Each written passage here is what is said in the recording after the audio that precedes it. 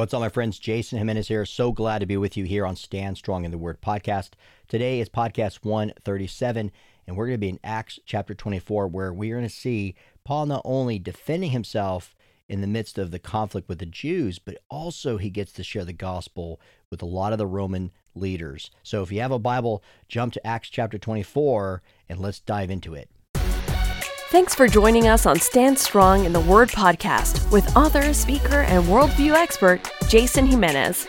Stand Strong in the Word podcast is devoted to walking listeners through the Bible in a fresh and powerful way.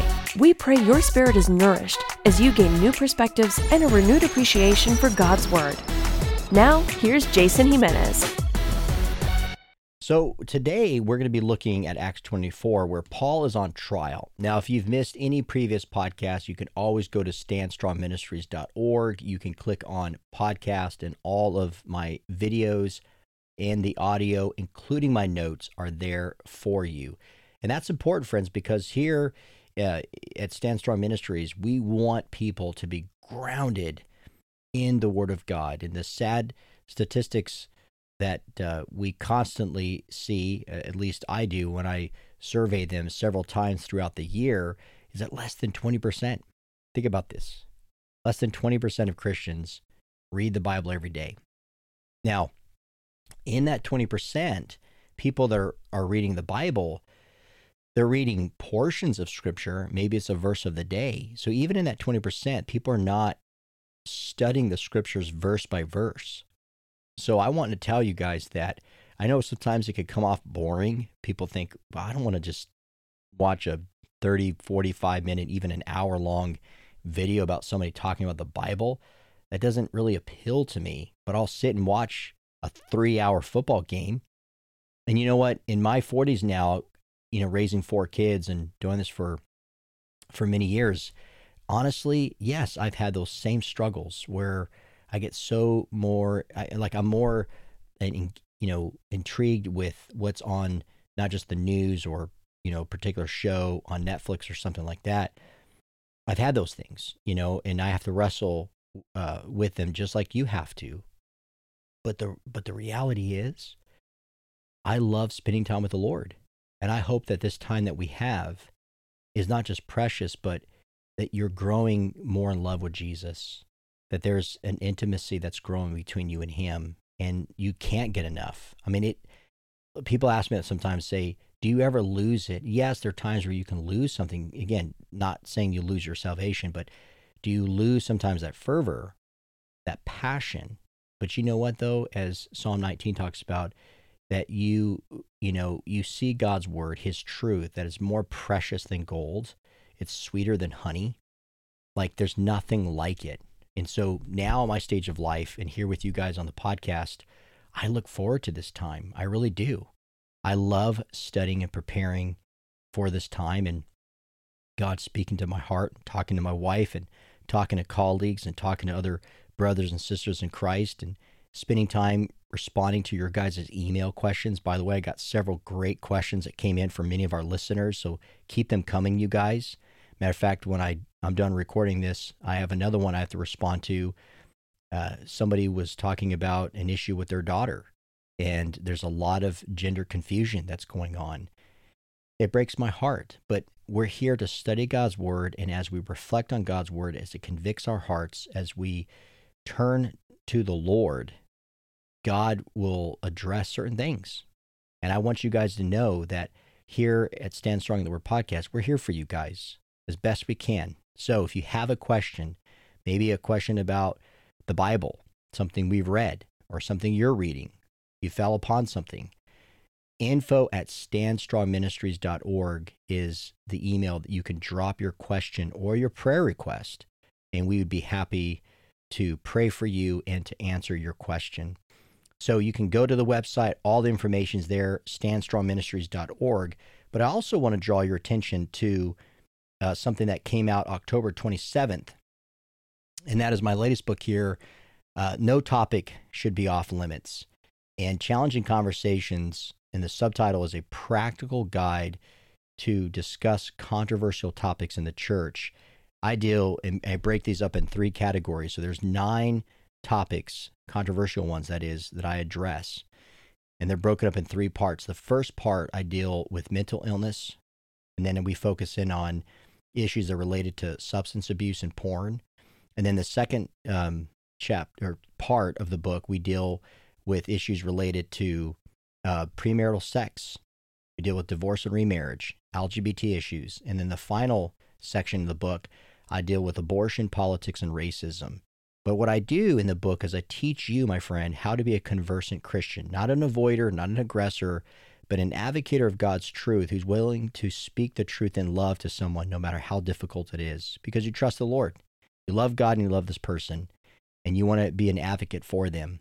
And so it's a great book that we're getting such great feedback to really help improve our relationships and build stronger community among Christians instead of letting issues divide us when it comes to issues, again, politically or on race, even abortion. So get your copy of the book. It is going to be something I believe that's really going to help you. And it's going to, I think, really challenge you to evaluate where you're at in your relationship with Christ, but also with people around you. You know, like, think about it. How do you respond usually when somebody starts mentioning a particular topic that is taboo, right? Do you feel comfortable talking to somebody about mental illness? Do you feel comfortable talking about porn and substance addiction in the church? Is church a place to talk about it? Is it appropriate to have those kind of conversations? So I hope that the book will bless you. So go to Amazon, other places where books are sold, get your copy of Challenging Conversations. And matter of fact, we also have a website called challengingconversations.org. Free videos, free study guide available for you. So with that being said, you guys, let's dive into here podcast 137 in Acts chapter 24, where Paul is on trial. And the first thing we see here in verses 1 through 9 is the case is made against Paul. And that's where we pick things up here. It says, and after 5 days, the high priest, that is Ananias, came down with some elders and his spokesman. One was Tertullus, and they laid before the governor their case against Paul.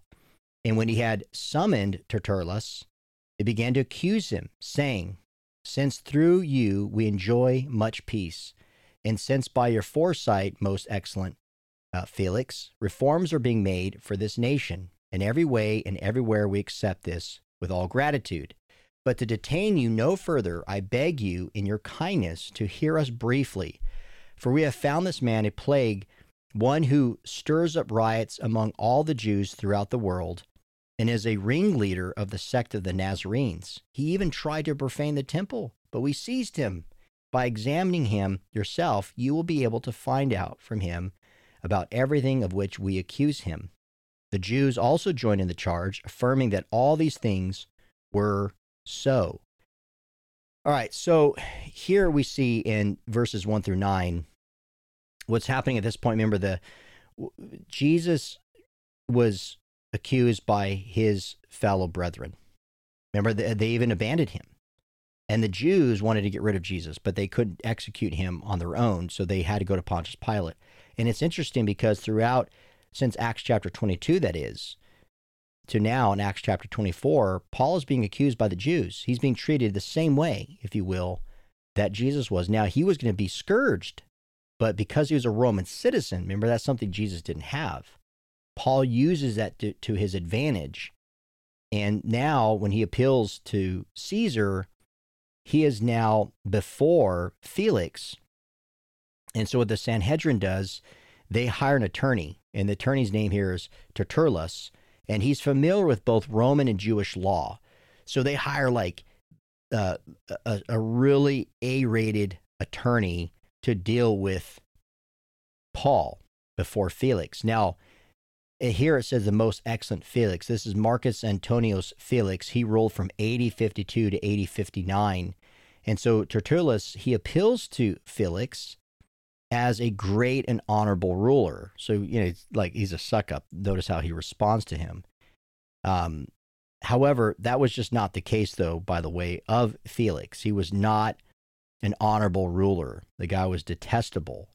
And not only that, but Tertullus is also detestable in what he does and what he accuses Paul of. Because notice, he falsely here in verses 4 through 8 he falsely portrays Paul as a Nazirite who is a disturber of the peace, just like Jesus. Now, this is what he does against Paul. And this is important because these are like constant attacks that Paul's having to go through repeatedly with the Jews. Number one, they attack him on sedition. So there's political treason here that they're trying to use against Paul, which would be more favorable with the Romans siding with the Jews. Number two, Tertullus, again, says that he's in association with a violent sect, which is heretical. So he got a political charge. He has the heretical charge to get the Jews to continue to keep the tension on Paul, citing all of these things against him so that they can convict him. And three is desecration. So you have political, heretical, and the desecration of the temple. Now, obviously, all three of these things are completely and totally false. Paul didn't do any one of these things. And we're told in verse 9 that the Jews joined in the charge. So they're relentless. It doesn't matter what Paul has done, who he serves, how honorable he has been, they don't care. The Jews had no concrete evidence to back up their claims. They're just accusations. So what do? They relied on their high status to convince Felix to side with them. And that's true if you think about it. I mean, if you think about how often in the justice system you have people who show partiality, that's truly not justice. And again, this constantly is the case with Paul. People constantly are saying things that are false about him. Think about if at work someone says something false about you, yeah, it may call into question your character. It may even call into question if in fact you did it. Are you trustworthy? But let's say it's just a one and done incident. But imagine Paul just constantly being attacked by the Jewish people who he is called to serve, who God has called him to share the gospel with. But they're affirming these things knowing that they're false. And have you ever been in a situation like that? Where you know the person who's accusing you of something knows it to be false. And that's exactly what was happening here with Paul. So let's look at the second thing now in verses 23, in chapter 23, verses 10 through 23. And the second part here is Paul gives a defense to silence his accusers. So now it says here, and when the governor had nodded to him to speak, Paul replied, knowing that for many years you have been a judge over this nation, I cheerfully make my defense. You can verify that it not more than 12 days since I went up to worship in Jerusalem, and they did not find me disputing with anyone or stirring up a crowd, either in the temple or in the synagogues or in the city. Neither can they prove to you what they now bring up against me. But this I confess to you, that according to the way, which they call a sect, I worship the God of our fathers, believing everything laid down by the law and written in the prophets, having a hope in God, which these men themselves accept, that there will be a resurrection of both the just and the unjust. So I also take pains to have a clear conscience toward both God and man. Now, after several years, I came to bring alms to my nation and to present offerings. Verse 18, while I was doing this, they found me purified in the temple, without any crowd or tumult. But some Jews from Asia, they ought to be here before you and to make an accusation, should they have anything against me, or else let these men themselves say what wrongdoing they found when I stood before the council. Other than this one thing that I cried out while standing among them, it is with respect to the resurrection of the dead that I am on trial before you this day. But Felix, having a rather accurate knowledge of the way, put them off, saying, when Lysias the tribune comes down, I will decide your case. Then he gave orders to the centurion that he should be kept in custody, but have some liberty, and that none of his friends should be prevented from attending to his needs. So Paul, in response to Tertullus, and again, going back to if you've ever been accused, you don't attack or become accusatory yourself. That's not what Paul does here. And so again, as a Christian man filled with the Holy Spirit, who's being constantly attacked and ridiculed and maligned, and they're setting up a false case against him and dragging him through all of this mess. And you just think of that, the urgency that Paul had, thinking, I have to continue to contend with these people. I want to be out there defending the faith. I want to be out there teaching people about the kingdom of God. I want to be out there searching the scriptures with the Jews and expounding on the truth of Jesus Christ prophetically and showing how Christ the Messiah fulfilled prophecy. And yet he's stuck with these guys because they continue to make his life miserable. I mean, just think of the endurance that Paul has here. And so notice here, beginning in verse 10, where Paul gives a defense to silence his accusers, it's not just about proving his innocence. And I love this about Paul, you guys. And I think one of the big ideas that we are to take from the standpoint of what Paul was going through here in Acts 24 is, it's not just defending yourself, proving that you're right, that you're not guilty, that you didn't do whatever someone's accusing you of doing. It's saying, okay, Lord, my character is under attack.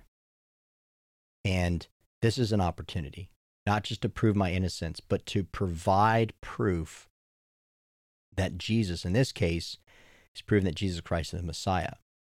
What we would say in modern times in the West is that Jesus is Lord, that Jesus is God, that he's the God-man. And so Paul takes this as an opportunity, not just to prove his innocence, but he refutes the accusation. Again, what are the three charges? Political one, heretical one, and desecration. And so Paul here in verses 11 through 13, he refutes the accusation of sedition. And notice what he does. He says, I'd only been in Jerusalem for only 12 days. So if you guys think that within less than 2 weeks, I was able to cause an uproar with these people, that's hardly enough time to produce a riot of great magnitude. That's hardly enough time to incite a revolution to overthrow the Roman rule, okay, that resides over our people. Paul says he spent 5 days in Caesarea and the remaining was 7 days in Jerusalem. So in the heart of Jerusalem, he'd been there but a week. So hardly enough time to create the type of tension that the Jews and the Romans were both experiencing. And then in verses 14 through 15, Paul argues that the way, that is, i.e. Christianity, he says, is rooted in Jerusalem. So I'm not teaching things that are contrary to Judaism as a whole. What he's doing here was showing that I've never undermined the law. But instead, what he says, I've looked to the hope of the resurrection. You know what? That's actually a foreshadowing of something that Job had said in Job chapter 19, verses 25 through 27. It's also what Daniel said in Daniel chapter 12, verse 2. And so here in verse 16, where it says, so I always take pains to have a clear conscience toward both God and man. So Paul not only refutes the false charges brought against him, but he also points to his character as a factor of innocence. And so you wonder, is that true of you? If somebody attacks you, can you actually use your character to defend your innocence? Meaning, you have to be somebody who's trustworthy. That doesn't really sound like so-and-so. They wouldn't do that. I know that person. And so when they told me they didn't do it, and I have to believe in them and who they are, I tend to side with them. That's what Paul's doing here. He refutes these false charges, and he's saying, look, this does not reflect the character, the kind of man that I am. You have to factor in the innocence. Go talk to my colleagues, and notice a lot of times we do that when we interview a lot of people to make sure that the person is who they say they are. And then in verse 17, after several years, I came to bring alms to my nation and to present offerings. So Paul, what he's referring to here, and this is what he's saying, I'm helping grow the way. I'm not trying to cause sedition. I'm not trying to teach things that are heretical. I'm giving of my time, my service. And he's referring to the gifts that were collected, remember, for the Gentile churches. And you see that in Romans chapter 15, verses 25 through 27, 1 Corinthians chapter 16, verses 1 through 4. And then we have 2 whole chapters in 2 Corinthians chapter 8 and 9 that talk about how as the church is growing, not just among the Jews, but also the Gentiles, that they were giving of themselves. They're giving alms to support the work that God was doing in other churches.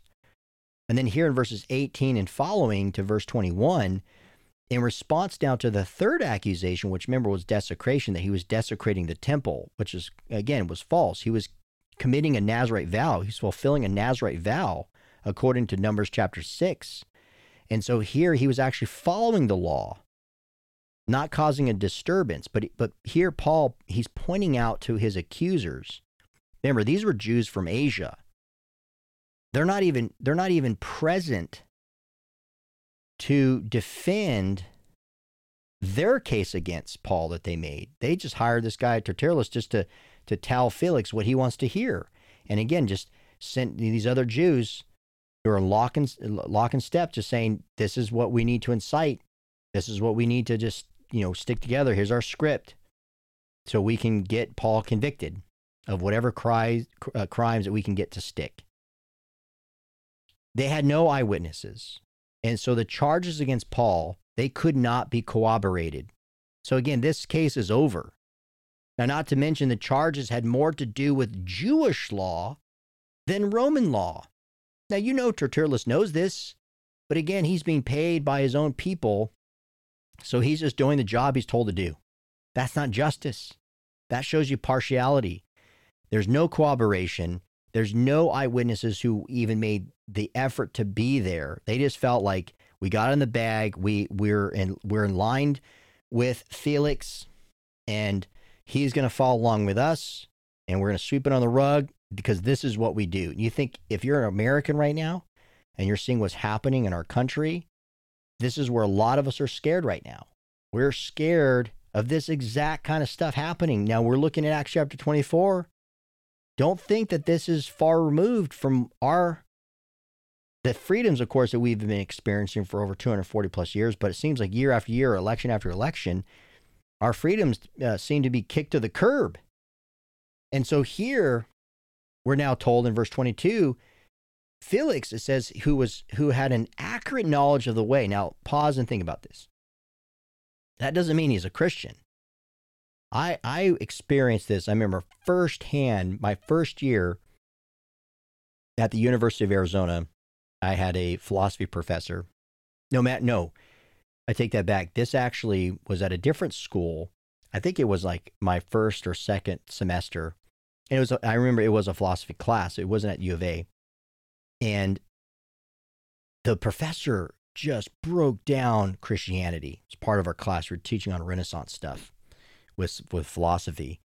And he was going through like the Romans road, talking about sin and salvation and through Christ and Christ fulfilled prophecy. And on the third day, he rose from the dead. He's telling us. And I was like, I didn't know this guy was a Christian based on everything he said. So I went up to him afterwards and I asked him, I said, hey, Professor so-and-so, are you a Christian? He's like, no, what gave you that idea? I was like, oh, I felt like an idiot. And he says, well, I've studied it. I mean, and again, at that time, everything that he did say, I felt it was really dead on. And that was the point. How can someone have such an accurate understanding of Christianity and yet not be a Christian? So here with Felix, he has an accurate knowledge of the way. And so he hears what is being presented against Paul. And he's given an opportunity for Paul to be heard. Now, it's interesting here because Felix's third wife was Drusilla.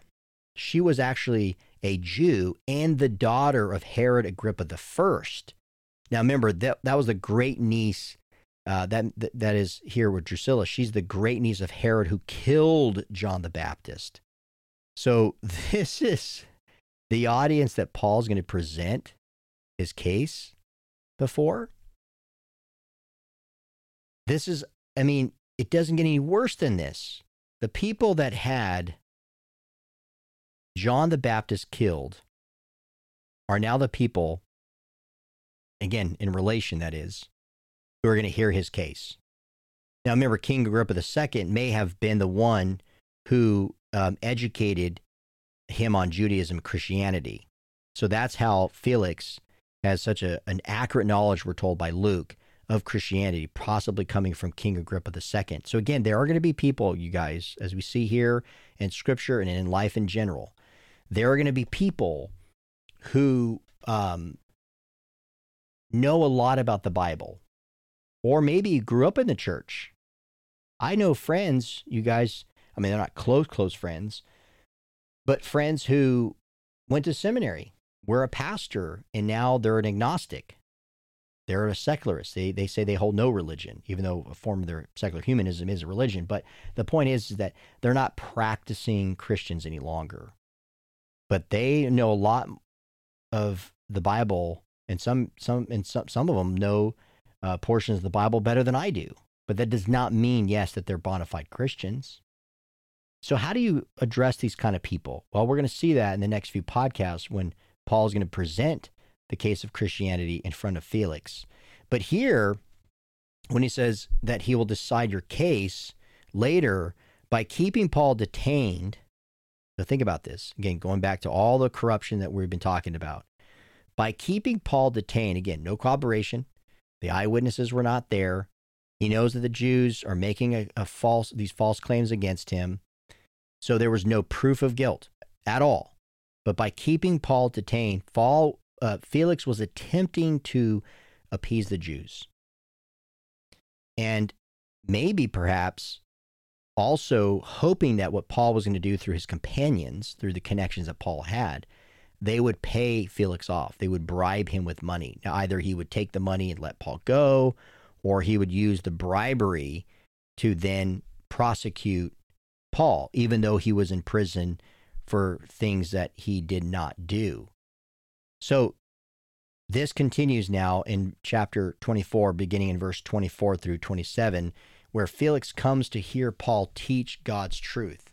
He says, after some days, Felix came with his wife Drusilla, who was Jewish, as I mentioned before, and he sent for Paul and heard him speak about faith in Jesus Christ.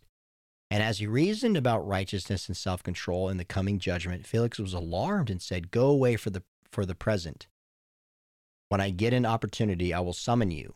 At the same time, he hoped that money would be given him by Paul. So he sent for him after, or often he would, and converse with Paul. When 2 years had elapsed, Felix was succeeded by Porcius Festus, and desiring to do the Jews a favor, Felix left Paul in prison.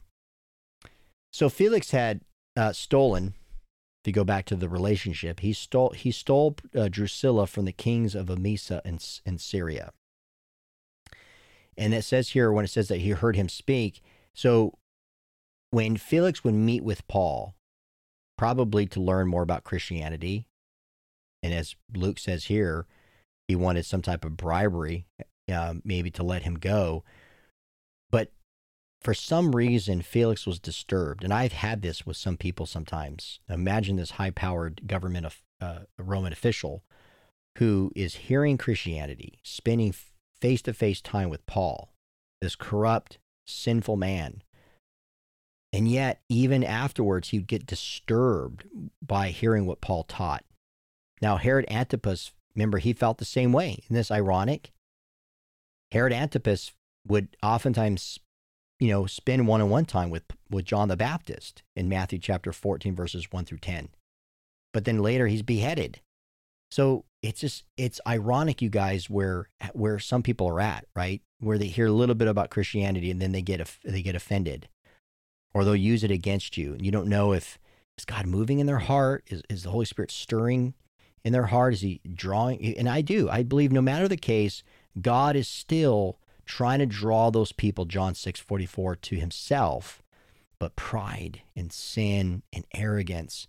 Remember, anything that we do outside of God, if we don't worship God, we will worship something. So in that worldview, we will be idolizing something, and that's false worship. And so ultimately, whether it be Felix here or back then with Herod Antipas listening to John the Baptist, they probably just worshiped themselves. And some of these guys, as we know back then, saw themselves as a god. And so they looked at Christians like Paul here, that they were nuts because they only worshiped one God. They only believed in one true God, when many of them were polytheists. So we don't know all the ins and outs, but at the end of the day, from where Luke left it in Acts, it doesn't seem like obviously Felix came to saving faith. And so Felix clearly knew that Paul was innocent, though, there's no question. But the fact that he kept him under house arrest in hopes of receiving money shows that he didn't care about Paul in the end, and he didn't care about justice.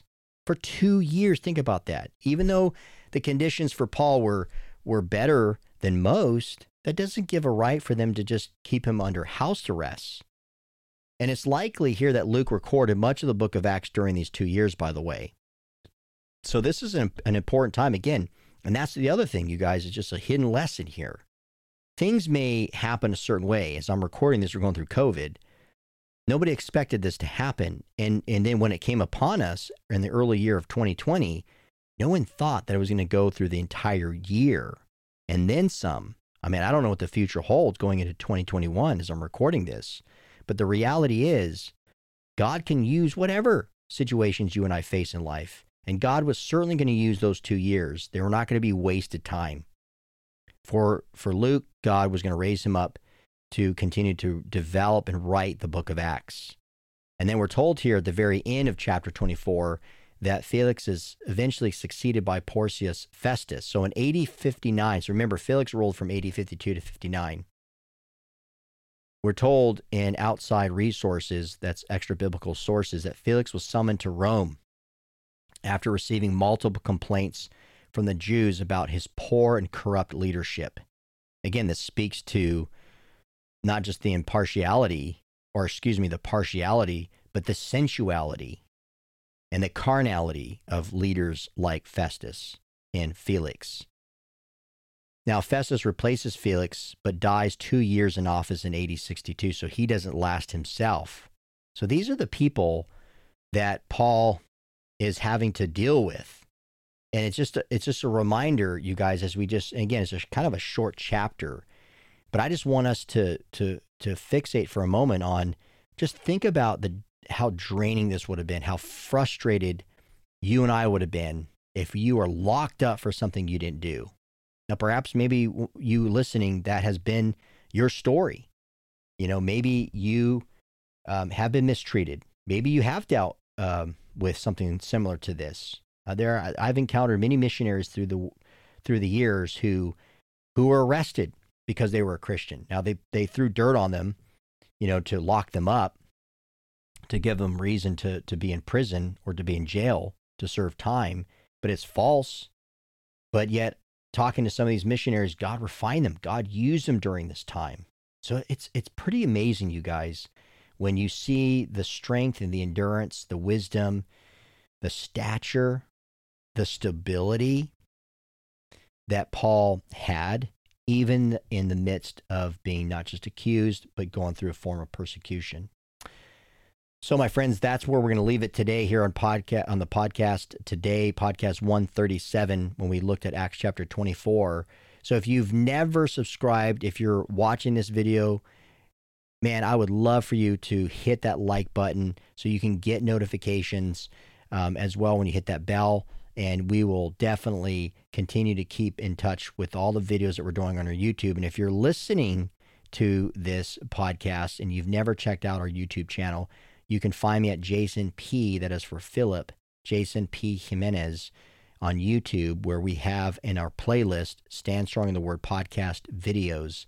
And again, if you're watching but you've never listened to the audio, wherever you get your podcasts, you can find Stand Strong in the Word podcast and search for my name as well, Jason Jimenez. And so we love your guys' support. So every time you listen, always hit that like button. Send this to your friends so they can continue to study the Word like you and I are doing right now. So I appreciate you guys listening. And until next time, keep standing strong, my friends.